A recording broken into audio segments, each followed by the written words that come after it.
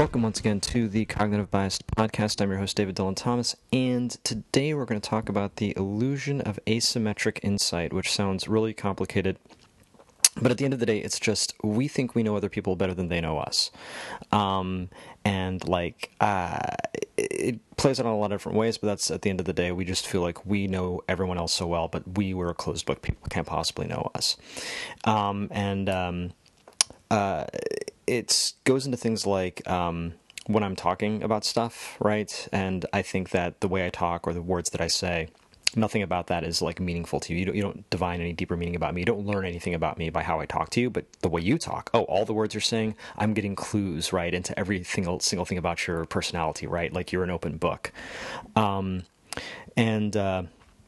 People also think they know themselves better than other people know themselves, right? So like me, I understand myself very deeply. I am in tune with myself. I understand myself very well, but you just don't get how weird you are, how messed up you are. Like you just don't have that same insight into yourself that I have into myself, right? So again, it's this notion that we're basically like a lot of cognitive biases. I think I'm better than you. Like at the end of the day, let's just, call it what it is.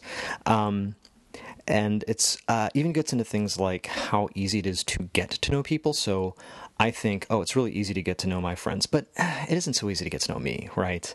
My friends are an open book, but me, I'm an enigma wrapped inside a riddle, right? Like that's just sort of how we think about these things.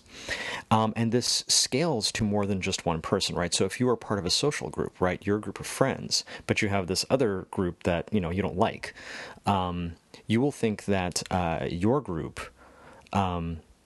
knows more about that other group than the other group knows about you, the same way that you personally think you know more about your friends than your friends know about you. So it scales like to the group level as well.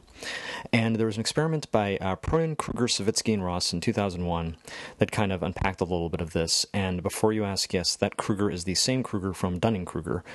So that guy's busy.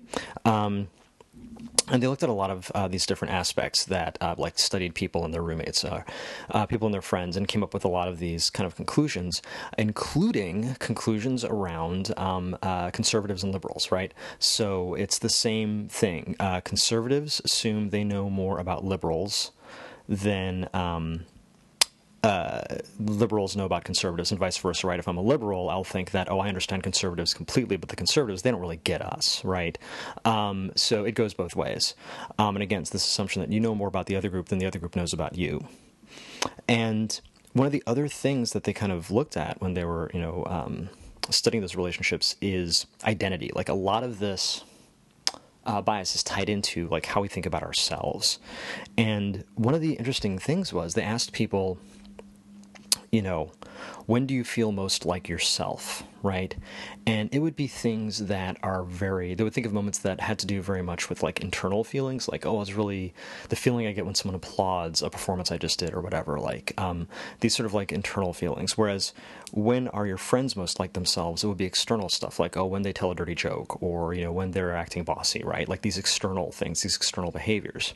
And that should seem really familiar if, you've been listening to some of the other podcasts this season, because a lot of that, like it's a lot of fundamental attribution error, right? Like it's this idea of when I'm looking at somebody else, all I can really see is their behavior. And so I really judge the external things about them. And that's what I kind of like base my, pin my explanations to.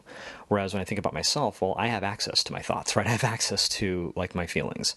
And so when I'm trying to judge things about myself or remember things about myself, well, then that's what I'm going to go to. Like when am I most myself? Well, I'm going to think about, my internal thoughts and feelings. When is somebody else most like themselves? Well, I'm going to look at their behavior because I don't have access to their internal thoughts and feelings, right?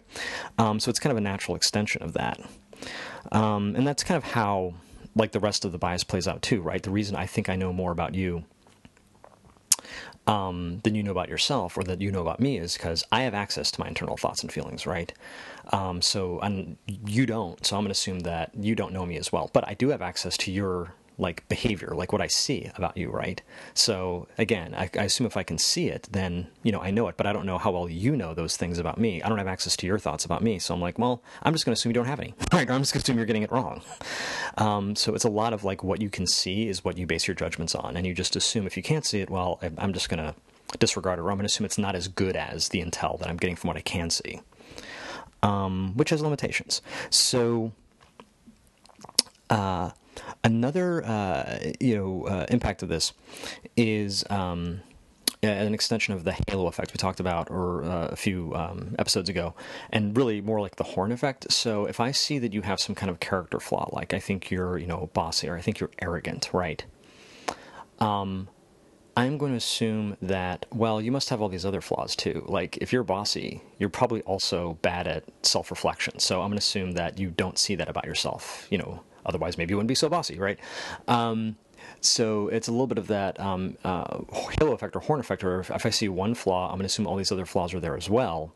So that's yet another reason for me to assume I know more about you, or I'm better at understanding things about myself than you are understanding things about yourself. So all these biases kind of like play together.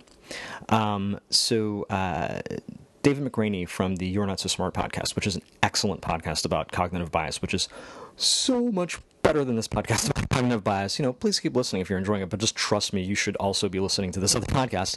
But he made he has a great post about this, which I'll link to in the show notes. But he brings up some interesting things about this, especially related to identity, right? So he talks about the idea that the word person derives from the word persona, right? And that is a Latin word for the masks that Greek actors would play in theater, right? So they would wear these masks so people, far back could tell who, they were trying to be, what Greek god they were supposed to be performing as or whatever. But the notion of your persona, your personality, comes from a word that means mask, right? It's this thing that you put on and you go about in the world. And your mask, right? But you assume that nobody else does. You assume that they're just seeing you. Again, when they asked people, like, when are you most yourself? Like, they were looking at these internal things. And they kind of disregard that, yeah, you wear a mask and you know what mask you're wearing, but other people are wearing masks too. But we kind of disregard that. We sort of think our masks are just better than other people's, And this also ties into, he also brings up how this ties into the notion of naive realism, which is kind of a, higher category of fundamental attribution error, which, again, it's this notion that you've got it all figured out, and anybody who disagrees with you is stupid or biased, right? So I've got everyone else figured out. I understand them. I understand their arguments, right? If I'm a conservative, I understand that all these liberal arguments better than they understand them themselves, and I can see through them and they're stupid. I don't need to listen to them, right? And vice versa, right? But me, I get my own arguments and they're better and I know they're better. It's the same kind of fundamental attribution error. I understand my stuff better than you understand your stuff, and I'm better at understanding your stuff than you are at understanding my stuff. Like it all gets wrapped up in that as well. And one of the interesting points he kind of comes to in this post is that for most of human history, right, we didn't really encounter people with a very strongly opposing viewpoint unless it was at the tip of a spear, right? Like by the time we ran into people who we disagreed with over resources or water or whatever, right? Like we were already engaged in battle with them, right? We didn't really have the space to talk about our differences because by the time we actually physically encountered each other, we were already trying to get the thing that the other person wanted. So it's relatively recent in human history that we've had these spaces to actually talk to each other and form, opinions about each other based on those conversations and not just on these presuppositions. And so it's a relatively new thing for us, and so we're pretty bad at it, right? So you notice that we carry those biases into political conversations, onto social media, right?